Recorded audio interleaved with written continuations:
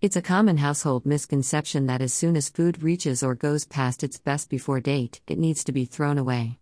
Fruit and vegetables will generally last much longer than their best before date suggest, especially if you store them properly. When soft fruits such as berries start to turn soft, whiz them into smoothies and have them as a power breakfast. Never keep bananas in the fridge as they can turn black more quickly, but beware of storing them in a fruit bowl with other fruit, as they give off ethylene, which will speed up the ripening process for the other fruit in the bowl. Unless, of course, you'd like to ripen fruit such as avocados quicker, in which case pop them in a paper bag with a banana and check back the next day to check on the progress. If bananas turn overripe, take the opportunity to make banana bread, which is so much better with very ripe fruit, or slice the bananas thinly, freeze in a plastic container, then whiz them into a breakfast smoothie. When apples aren't so crunchy anymore, you can still use them in your baking. They are great in muffins, and they are especially good in puddings or this scrumptious cinnamon apple cake. A no-waste kitchen saves you and the environment.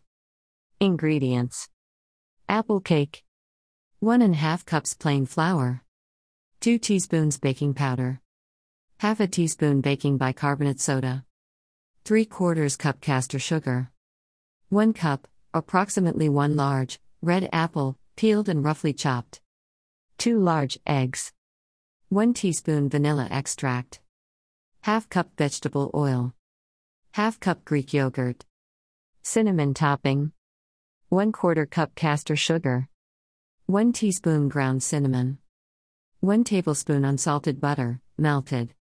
Let's get cooking. Preheat oven to 180 C. Grease and line an 8 or 9-inch round cake tin with baking paper.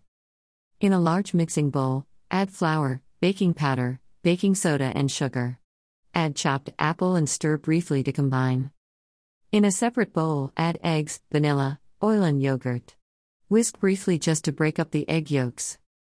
Add wet ingredients to dry ingredients and gently mix with a wooden spoon until combined, but be careful not to overmix. Spoon batter into prepared tin. To make cinnamon topping, combine cinnamon, sugar and butter. Mix together until lumpy and wet. Sprinkle over cake batter. Bake cake for approximately 30 to 35 minutes or until a skewer inserted into the middle comes out clean. Transfer cake to a wire rack to cool completely. To watch this recipe being prepared on YouTube, view here episode 18.